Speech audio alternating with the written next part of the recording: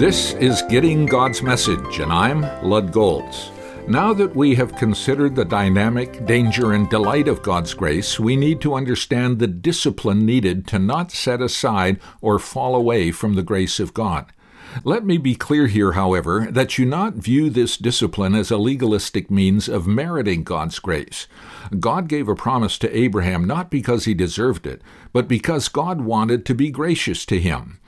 Paul didn't deserve to be called by God's grace into the family of God and into the ministry of preaching the gospel. He had persecuted the church right up to the time God called him.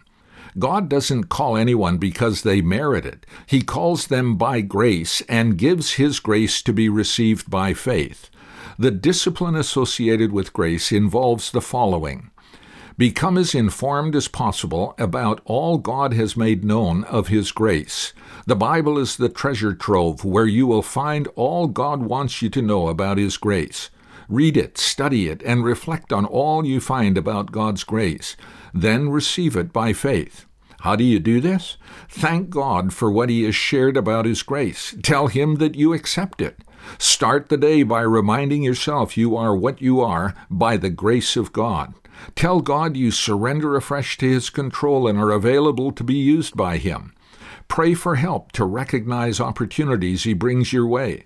Then ask him to work in and through you to make the most of those opportunities. Cooperate with the Holy Spirit. Give God the glory for whatever is accomplished. And then, may the grace of our Lord Jesus Christ be with your spirit. Amen.